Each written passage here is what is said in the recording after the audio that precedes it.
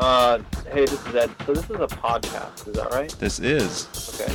We're officially podcasting right now. That's awesome. This is Straight from the Cutter's Mouth. Welcome to Straight from the Cutter's Mouth, a retina podcast. At least once a week, we aim to bring you insights and perspectives from the world of vitreoretinal surgery. I'm your host, Dr. Jay Schreither. Today, on episode 244, we preview the July and August issue of Retinal Physician for 2020. I'm joined by Drs. Priya Vakharia and Shriji Patel for this episode, where we review topics, starting with controversies in vitreoretinal surgery, including shaving of the vitreous base for retinal detachments. We also discuss low vision devices and low vision applications for our patients, outcomes with central retinal vein occlusion with treatment with anti-VEGF, and finally a brief discussion of telemedicine. As always, you can find a list of financial disclosures in the episode description. You can also claim CME credits for this podcast episode and many other podcast episodes by clicking on the link in the episode description. That will take you to the American Academy of Ophthalmology website to claim CME. Straight from the Cutter's Mouth is now happy to be joined by two colleagues on this wonderful Father's Day evening. First, in alphabetical order, Dr. Shriji Patel from Vanderbilt University. Shriji, welcome. Thanks for having me, Jay. And next in alphabetical order, Dr. Priya Vakharia from Washington, D.C., Retina Group of Washington. Priya, welcome for your first ever retinal physician preview. Woohoo! Hello, Jay. Thanks for having me. We're so excited. This is the preview of the July/August versions. We won't have one of these coming back until September, which seems like it's years away given how long the last 3 months have felt. But we're on Labor Day time. So as usual for retinal physician articles, you can find the articles online at retinalphysician.com. They're all available there for free. And our goals here are not to go through every little detail in the articles. They're all available for you to read them, but to use the topics of the article as jumping off point for discussion. So the first article we're going to discuss was edited by Michael Coluccello and was called Shaving the Vitreous Base and Vitrectomy for Rhegmatogenous Retinal Detachment. What makes for the perfect shave in the And so again, they kind of go through just kind of basic things that we've talked about before, the types of surgery to use, vitrectomy or buccal vitrectomy, and then the redetachment being driven mostly by proliferative vitreoretinopathy. And then they have different kind of authors comment on shaving and how important it is for rhegmatogenous retinal detachment. Here, Justin Ehlers comes in with a commentary about this. So one of the interesting questions, Priya, that's always brought up is how much does shaving actually help? And there's some study results saying that limited shave patients can still have quite a good outcome. But there are many of us who still will shave. And then I think Dr. Ehlers makes a great point that I think the average surgeon kind of varies the amount that they shave depending on the pathology. And depending on what they find during surgery, it's not necessarily something you go with a formed idea, though you'll certainly hear people on the podium advocate both ways. So, Priya Vakharia, what do you do in terms of vitreous-based shaving? Does it vary in a phakic versus pseudophakic patient? Does it vary if you have a buccal or you don't have a buccal? What's your approach? That's a great question, Jay. And I've actually found this has changed throughout time for me. When I left fellowship and I had my first cases, I was very particular about having a very close vitreous shave. In fact, on every single phakic patient, regardless of what kind of pathology they had, I would put on a buccal specifically so that I could get a really good shave because I primarily operate at a center where I don't have a skilled assistant. And so specifically for phakic patients, initially I was doing that.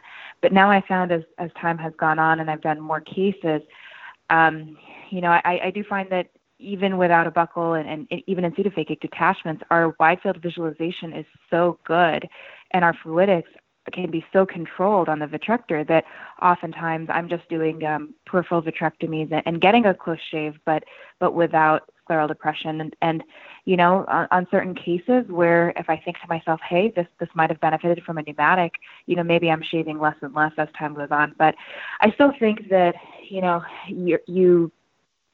it's always tough to leave a case leaving vitreous behind. So I still tend to shave cases as much as I possibly can. But as time goes on, I'm becoming less vigilant about this. It's interesting that you brought up pneumatic retinopexy because one of the points Dr. Ehlers made when he wrote this, and one of the points I heard, and it's interesting to think about, Shriji, is people say, well, we focus, some authors focus very much on shaving the base or removing traction from the break, for example. But for example, a horseshoe tear that's caught before detachment, we don't remove the flap traction, we just barricade it. And you do a pneumatic retinopexy, you're not removing the traction either, and you're leaving substantial vitreous, and you can still have pretty good outcomes in terms of single procedure success. So how do you kind of incorporate that when you're deciding to shave? Because the thing I struggle with is I do hear that, but then I wonder whether things change by quote unquote violating the vitreous, by going in and doing a vitrectomy, am I changing the way the rest of the vitreous will behave in the future versus just simply a pneumatic or a buckle, for example, where again, we're not removing any of the vitreous? Yeah, I think some of the information that's come out recently is showing that definitely vitreous, complete vitreous removal may not be critical.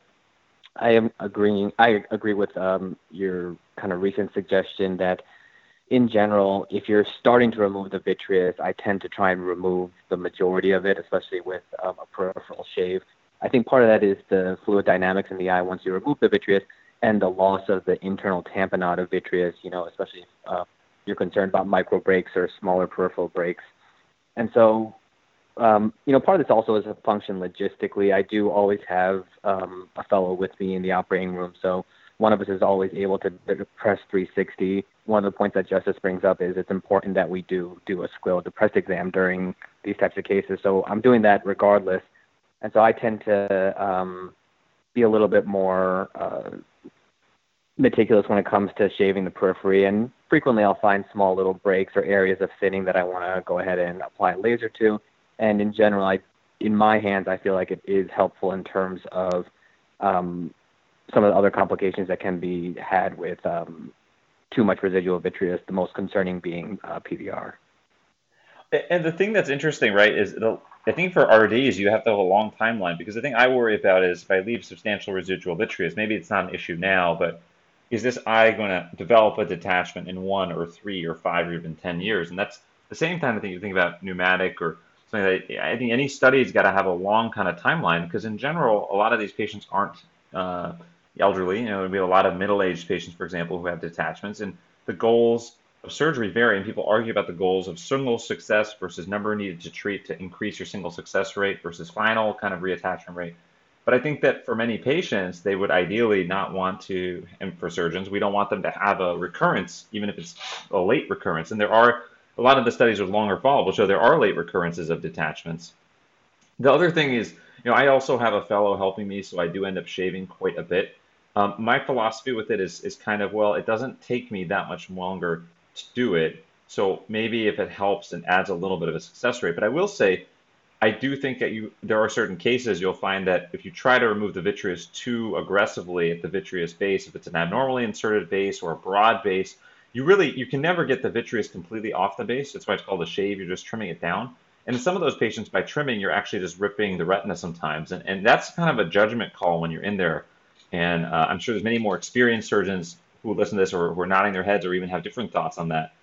But I am also a little more aggressive if I don't have a buckle personally, just because my thought process is, well, if I can get the gel out again without causing a lot of time consumption, which will affect later parts of the case because you want to be efficient and not have things like your lens or cornea cloud up because you're spending 30 minutes doing something.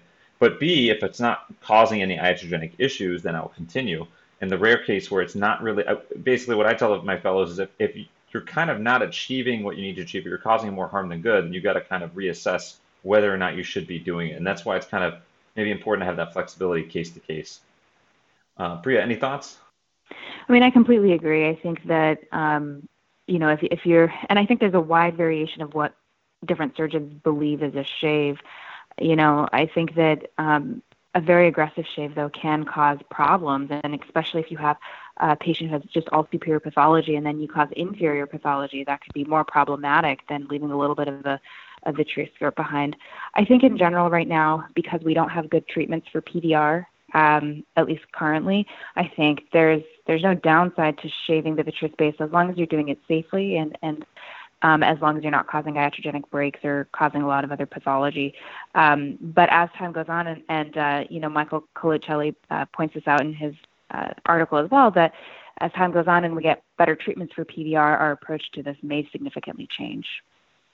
Right, and I think one other important point, which we're all kind of assuming this, and the author's assuming this is assuming that you're also ensuring there's a posterior vitreous detachment and that you're moving vitreous that maybe still attached to the retina posteriorly. We're talking more of if you do have a PVD and you're getting that shade done. So, Sriji, any thoughts before we move on to the next article? No, I think this is a good synopsis. It kind of highlights the fact that we really don't know. We tend to rely on the things that we were taught and the things that have worked out well for us. But we see this is one example of several examples where we typically rely on tradition and evidence may be lacking, or we just kind of do what makes us feel most comfortable and hope for good outcomes. Well, the next article is called Helping Patients Maximize Low Vision Technology and Smart Devices, subtitled Retina Specialists Are Part of the Solution by Dory Rush, who's contributing writer. I thought this was a great summary, and it's really interesting to kind of look at all the little technologies coming from these different companies in the article. If you look at the article, there's, you know, different kind of thoughts on whether older patients will use technology. And I think probably our perception of how much older patients use technology is underestimating how often they use it. And they go into those numbers a little bit. And it's kind of interesting. She talks as a person diagnosed with Stargard's and with count fingers vision in both eyes, the things that have an iPhone, for example, has allowed her to do. And so we talked about low vision in the past in terms of, okay, there's, you can go to a low vision specialist, get magnifiers, telescopes, these sort of things. But a whole new world kind of opens when you look at these apps that are available. And I think a lot of times we don't really talk about this. Our patients find it. Maybe we should have kind of formal instruction for our patients who have poor vision, like our end stage macular degeneration patients or patients with severe diabetic retinopathy in both eyes. Priya, you read this and you kind of commented before we started recording that you thought this was super interesting. Of these things that you saw, what was kind of the most interesting or useful of the devices you saw from these different companies? Yeah, Jay. So I read this and I was just blown away. And it might just be because it's so simple and so easy. And the technology is technology that patients have. And it's something that I just never thought about. I have a lot of elderly patients who have poor vision from a variety of causes. And it's difficult for them to see a low vision specialist. And I thought that some of these apps were just purely phenomenal, especially these artificial intelligence apps.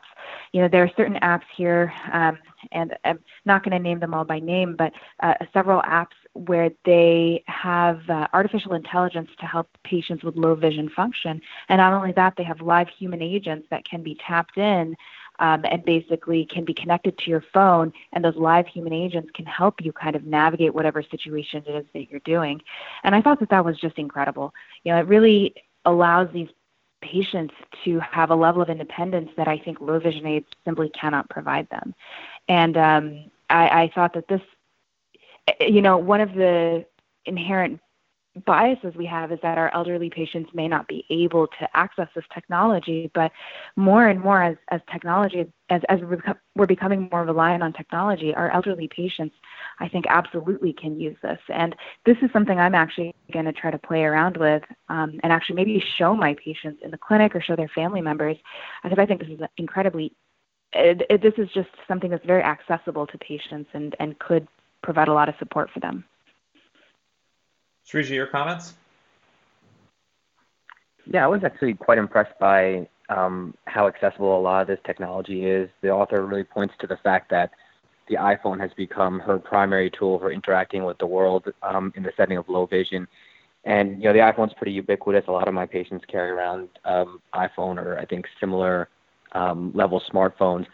And they may not realize just how much power they have in their hands to navigate the world, especially, as Priya points out, a lot of our patients do suffer from decreased vision in one or both eyes. And the definition for low vision is pretty broad, so I think a lot of patients would benefit from it. Patients may not necessarily be speaking up to the difficulties they're having, and sometimes, getting into low vision can be difficult, or the aids may appear too expensive, or just not particularly applicable to their day-to-day life. But it appears that there's a lot more options than there may have been even just a few years ago, and a lot of exciting things on the horizon, too, that appear to be portable and hopefully cost-effective, too. I just wonder, I always try to learn something that you can apply to life, and I think it's important to educate individual patients, but I almost wonder, and I forgive my ignorance if this is already happening in certain parts of the country, but I know locally here this hasn't happened. And obviously, this is a secondary concern now with coronavirus and everything that's going on. But I just wonder if, Apple has these classes, for example, they'll have for people at the Apple Store where they'll teach kids, for example, robotics or adults how to use their iPad or Apple and get more out of it. And they do these free kind of classes. It's kind of part of the experience at the local Apple stores, at least here. And I think that's probably true nationally. And I just wonder if iInstitute should pair up. It doesn't have to be Apple or Google or any of these companies that I have zero disclosures with. But, the idea of just being like, I feel like this is an opportunity to partner here, right? Like really, we should have these people. I mean, we can learn how to do it too, but they should be having specific classes for patients with low vision to use these facilities, and it could be conducted jointly by someone who actually teaches these classes regularly, along with someone who's either a low vision specialist or an ophthalmologist or somebody who has some perspective on what would be helpful. And I just wonder if we formalize this, right, this would probably be useful. And if maybe in a post-coronavirus world that could be done remotely or digitally, sometimes it's hard to reach people because again, if they don't know how to use their low vision devices to get on their phone or get on the internet, then they're not going to be able to see or hear what you want them to see or hear in terms of learning how to use it. That's the irony of this in terms of access. But anyway, just brainstorming after reading this, that was one of the things I thought of is, are there ways to kind of implement this on a more large scale so that it's not just simply, hey, you're making a difference for one or two patients, which is important, but you can actually reach a whole group of people and offer them support. I absolutely agree. And the author actually points out that currently there are accessibility support lines through all of these phone companies or technology companies. But I think you bring up a great point that having an in-person session is an incredible idea. And again, this is technology that everybody's using, and there's also less of a stigma around it when you tailor someone's iPad to serve their visual function rather than having them carry around, a telescope or some other device that makes them it makes them stand out a lot more. Well, the next article we're going to talk about is about anti-VEGF therapy and macular edema due to retinal vein occlusion by Thomas Chula, subtitled Real-World Outcomes Differ from Those of Clinical Trials. And he talks a little bit about how retinal specialists are using anti-VEGF to treat patients with BRVOs and CRVOs, the different medications we've talked about at length in terms of anti-VEGF treatments, and kind of looking at Mind EMR data versus and comparing it to clinical trial data to see how are these drugs actually used and what are the visual outcomes in real life. And it's surprising that this has been shown with AMD as well. And there's a very nice graph in here showing kind of what is the real world analysis versus the trials in terms of the letters gained. And we don't seem to win as much vision in real world trials for any of our major conditions, BRVO and CRVO, DME, AMD. But it's really kind of stark, especially for RVO, where in Bravo, especially Vibrant for BRVO, Cruz, Copernicus, and Galileo for CRVO, these huge letter gains for these patients. And then in the real world, we just don't seem to achieve it in the same way, regardless of the medication we're using. So it's interesting to kind of think about and why that is, and probably under treatment is a large part of it. Sriji, I've struggled with this too, and I found actually over time, I've started being more aggressive in terms of not extending my RVO patients as rapidly.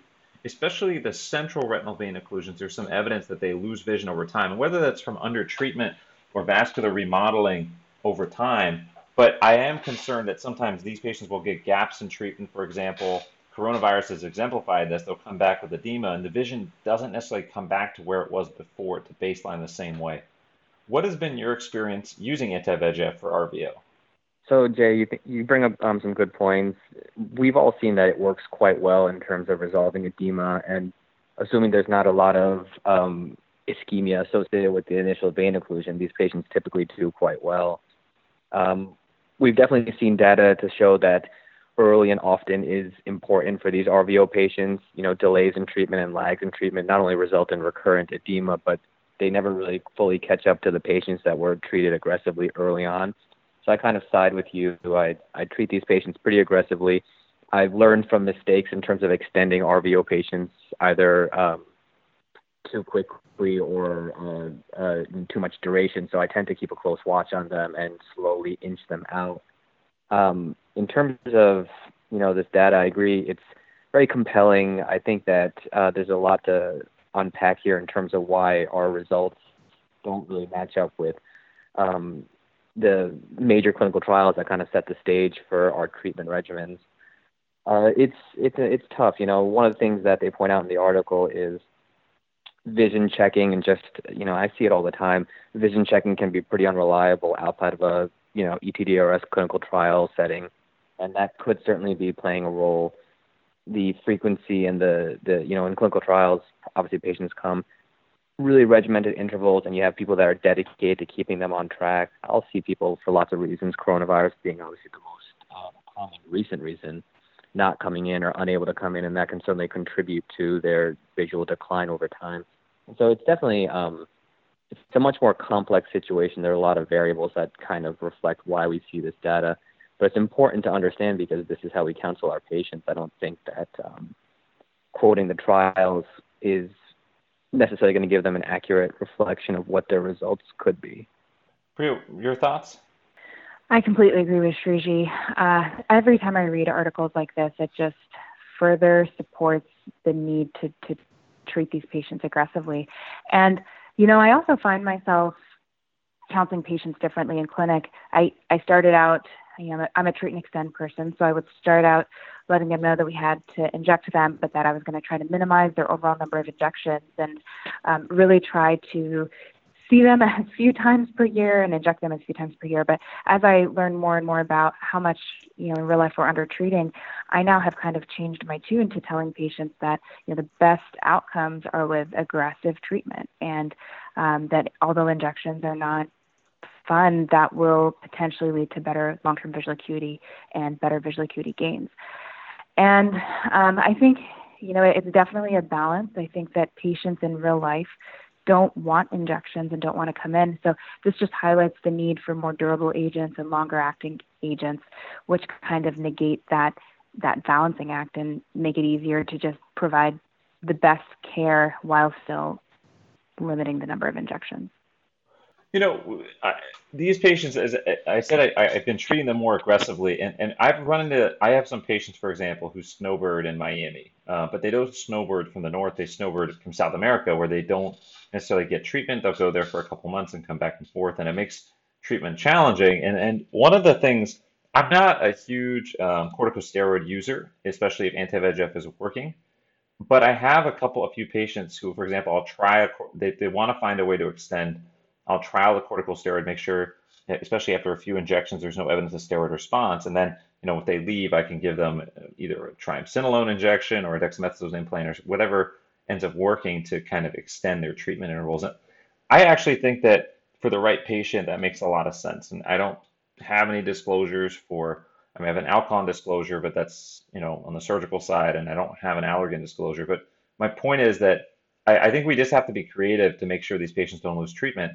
I think the difference between these patients and the neovascular AMD patients, this is an older population on average than the DME population. This is not quite as old a population as the AMD population. And I wonder if that's why they're also more likely to be kind of lost in the shuffle versus AMD patients who some for them, their appointment is the first thing they write in their calendar for each month. I've got to make this appointment.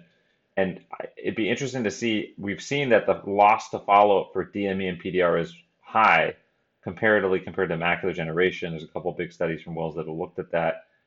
We don't necessarily have a great data in RVO, and I feel like RVO is almost like the redheaded stepchild in some ways when we talk about these injecting. I don't know. I feel like whenever you go to a meeting, everyone talks about AMD and DME for valid reason. They're the two most common causes of vision loss that is treatable by anti-VEGF. RVO just doesn't get the same love sometimes.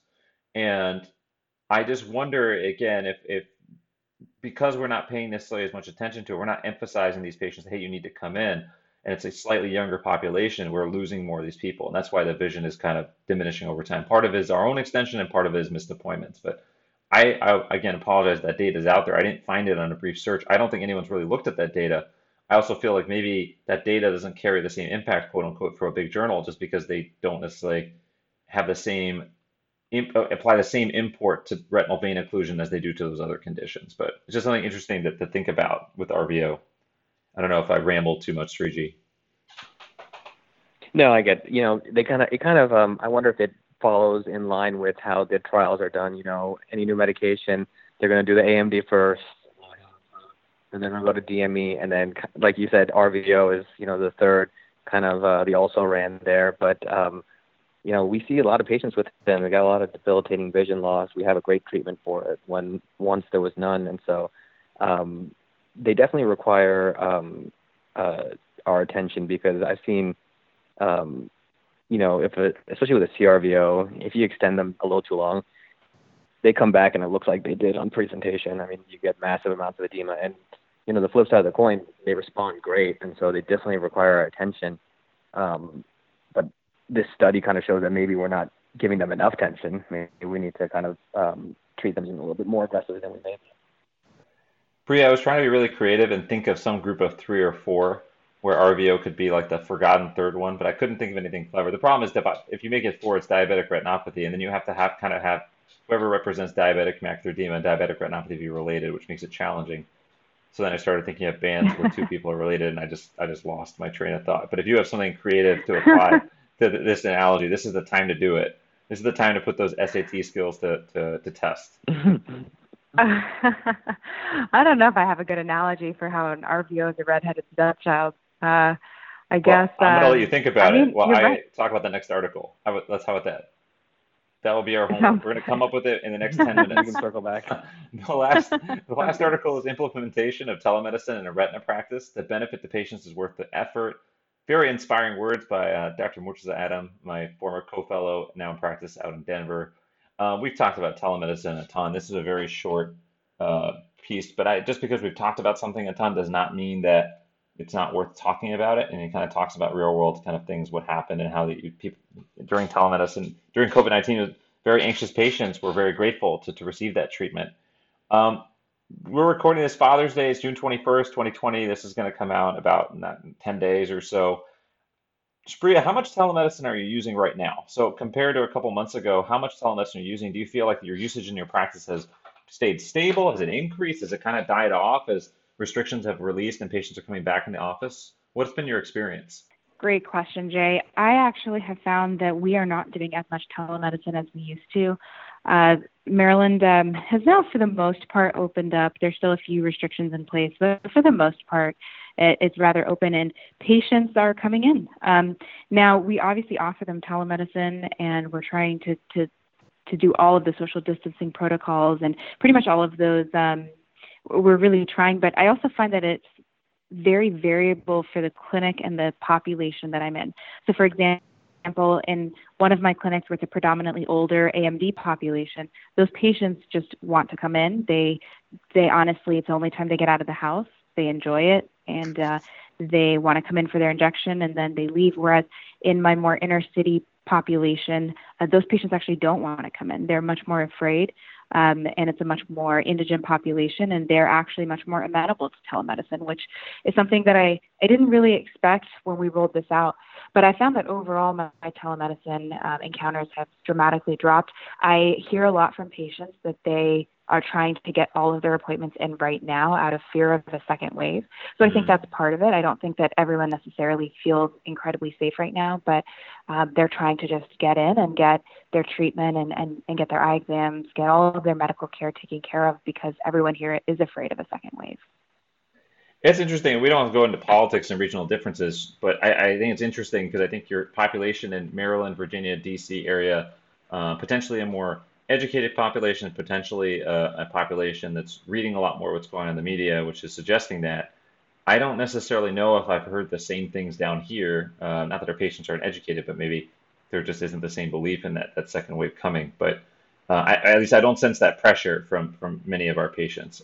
Sriji, what's been kind of your telemedicine and patient experience of the last, let's say, week or two?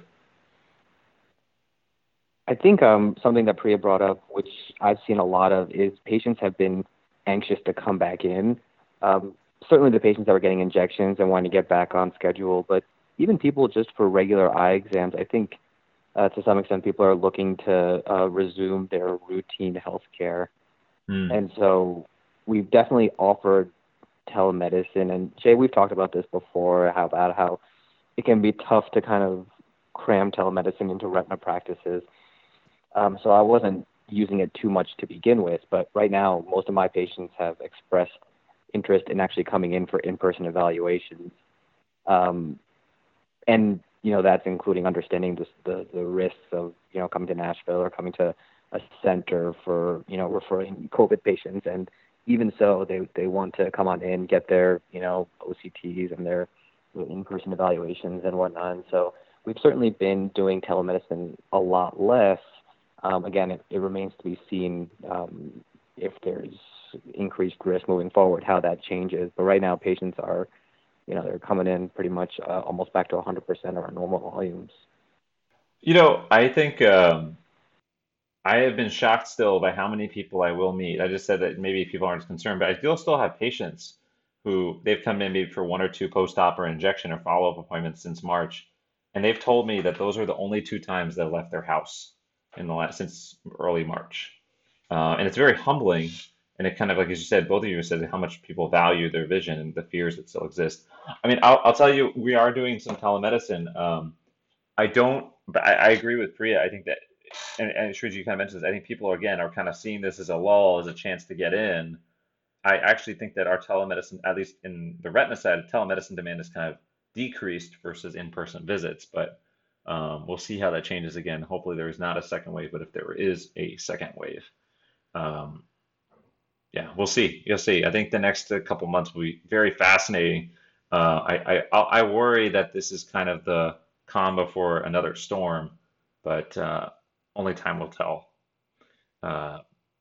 Did you guys, off topic, I was having this conversation. Did you guys ever read Jurassic Park, the book? Not just the movie? I guess you can't read a movie.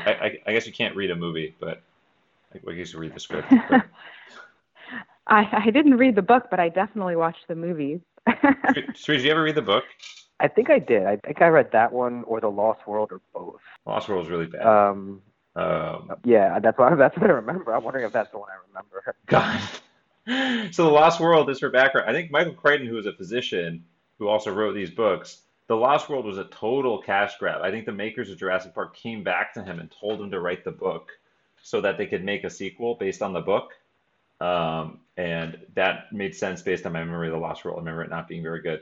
The reason I bring up Jurassic Park, it's interesting. There's this character that Jeff Goldblum played in the movie, the Ian Malcolm mathematician character. And he talks about chaos theory and nature and all these things. But the book has this section. The movie never really has a down moment. It's just like as soon as things start going bad in the park, everything just keeps getting worse and worse and worse and worse until it gets better.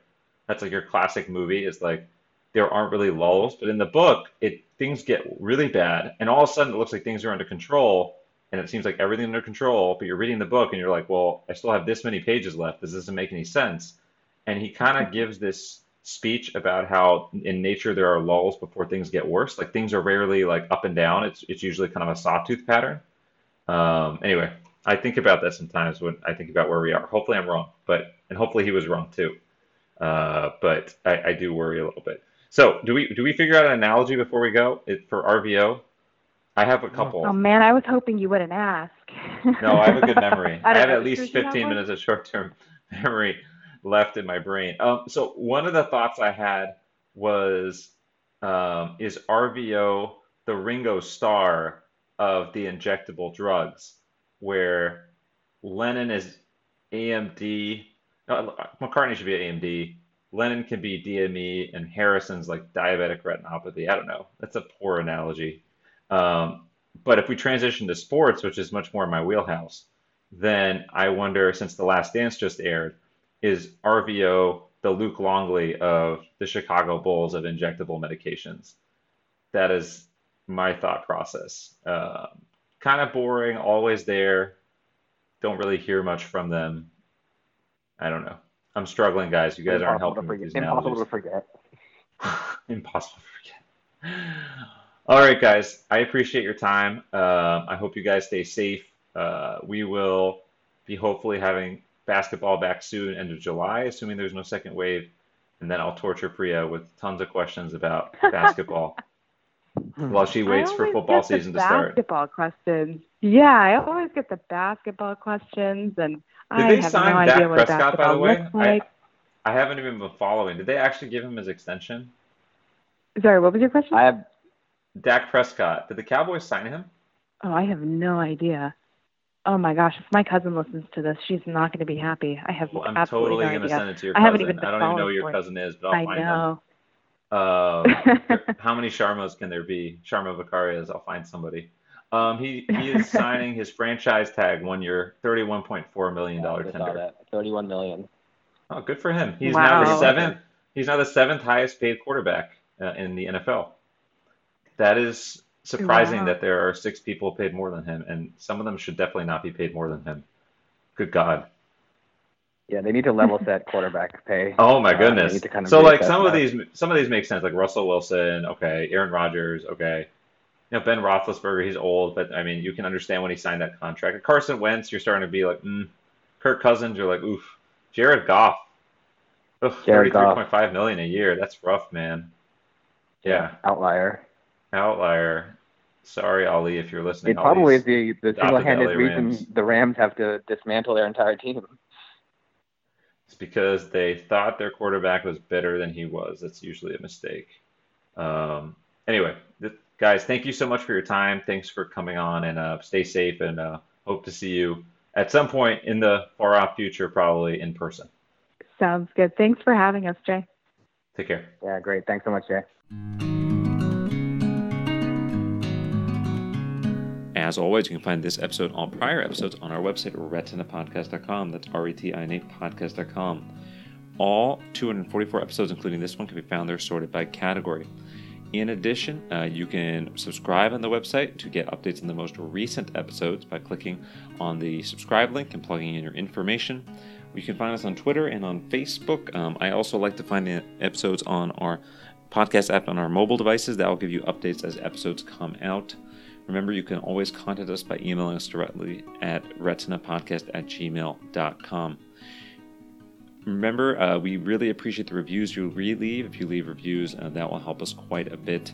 Remember, all articles you heard here in this episode can be found on the Retinal Physician website at www.retinalphysician.com. Many thanks to Drs. Vicaria and Patel for joining me for this episode. Thanks to Jen Ford and the team at Penn Division for providing these articles in advance. Thank you to Dr. Louis Kahn, Dr. Angela Chang, and Dr. Mike Benincasa for providing the production and social media for this episode.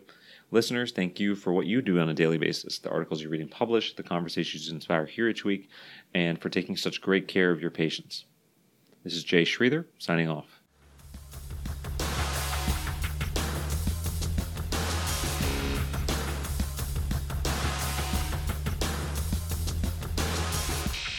Good feeling. This is straight from the cutter's mouth.